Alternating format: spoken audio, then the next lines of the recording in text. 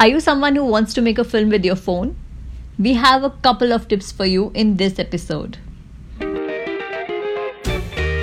What's up, fam troopers? I'm Kanish. I am Deepa. And we are answering your questions today. So let's go.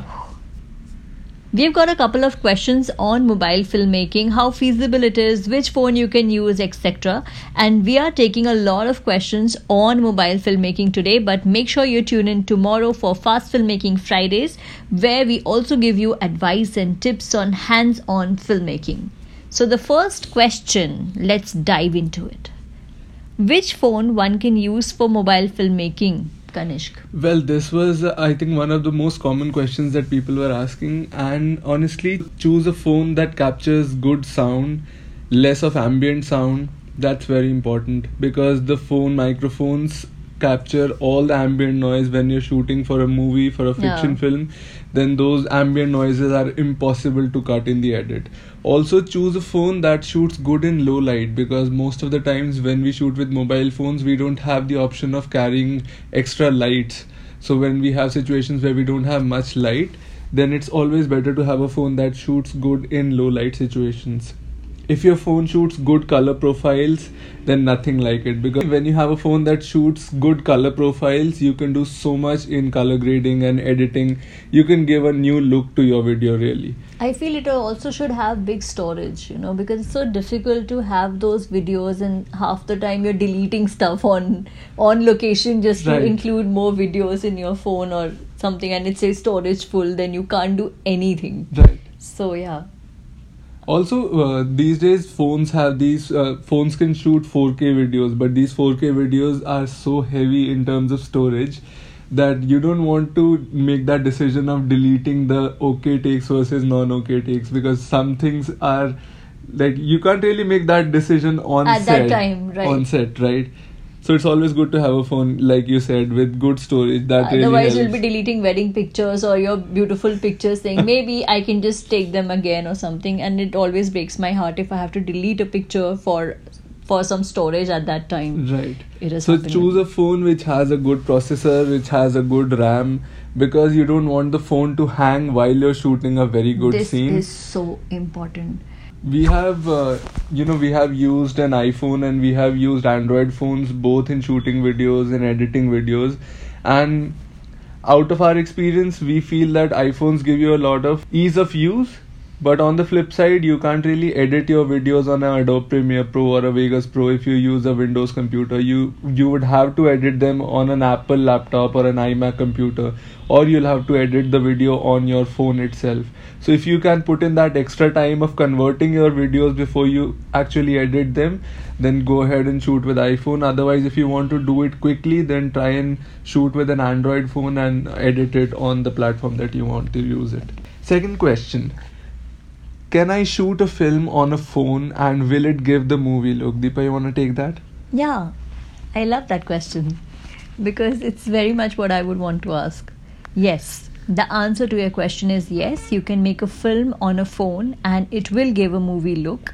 In fact, a lot of filmmakers do work on phones these days, including Hollywood and the Indian film industry. Mobile phones are very good because I feel they come small in size, they are low in weight and are extremely useful to carry and to shoot in a variety of locations, and that I feel gives an edge over the DSLR sometimes. But I feel mobile filmmaking is something I would totally vouch for. If you're shooting in a variety of locations, it does really, it helps you. And with the amount of scope that you have of using accessories with mobile phones which are not really expensive, like you can mount your phone literally anywhere. Right. And you can carry the phone in your hand without thinking of dropping the phone, because it's easy to carry, it's easy to use. So yeah, there's a lot of scope to use your phone in creative ways. So the next question, the third question, what is the best time to shoot cinematic shots? Well, ask anybody who uses a camera and they'll tell you that the best time to shoot cinematic shots is golden hour, right, which is the time just after sunrise or just before sunset.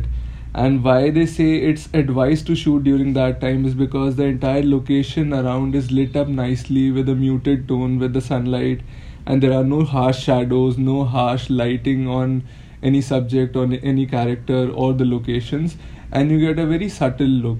Nothing is harsh, it's all pleasing to the eye. Well, I would suggest use the golden hour if you're interested in cinematography. Right. And if you are someone who likes to click pictures also, a lot of times you will find that in golden hour, the kind of pictures that you'll get naturally, it'll look so good that you won't have to do those editing or anything like that. Like Kanishk said, you don't need any kind of color grading if you're shooting Right. in golden hour. Okay, so the next question, the fourth question.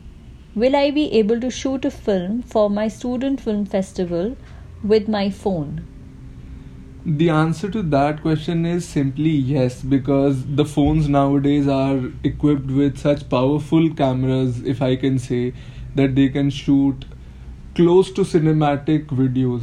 No. If not matched to a cinema camera, they can really match up to a great deal in optimal lighting. They can shoot amazing videos. So if you have a phone, you can very well go ahead and shoot your student film for your film festival. Even if you use a DSLR camera or a mirrorless camera or a mobile phone camera, the microphones are going to capture sound according to the quality of the microphone in the camera and the quality of the microphone that is used as an accessory, also the distance at which it is kept.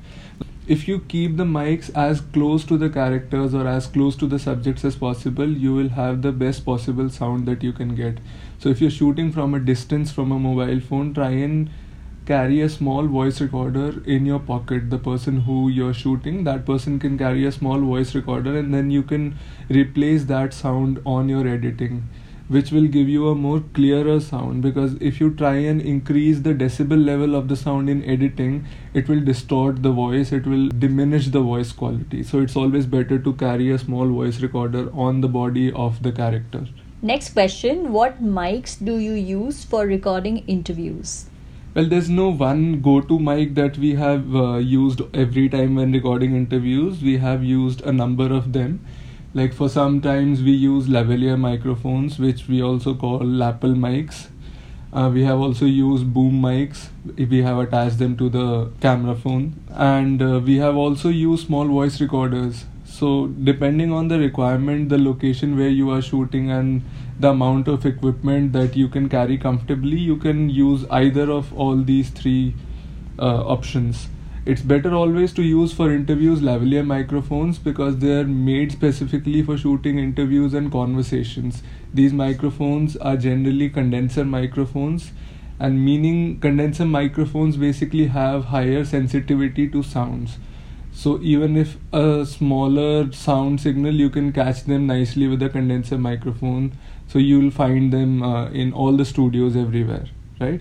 You can purchase them, they're not very expensive. So even if you're starting off, you can just get a good quality lavalier microphone. So those are the questions on filmmaking that we have answered today. Tune in tomorrow for Fast Filmmaking Fridays, because we are going to give you some tips on student filmmaking. It's an amazing episode that we have planned.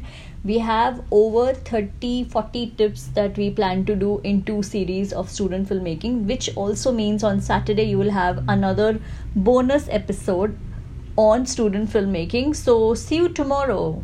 Till then, it's me, Kanishk. It's me, Deepa.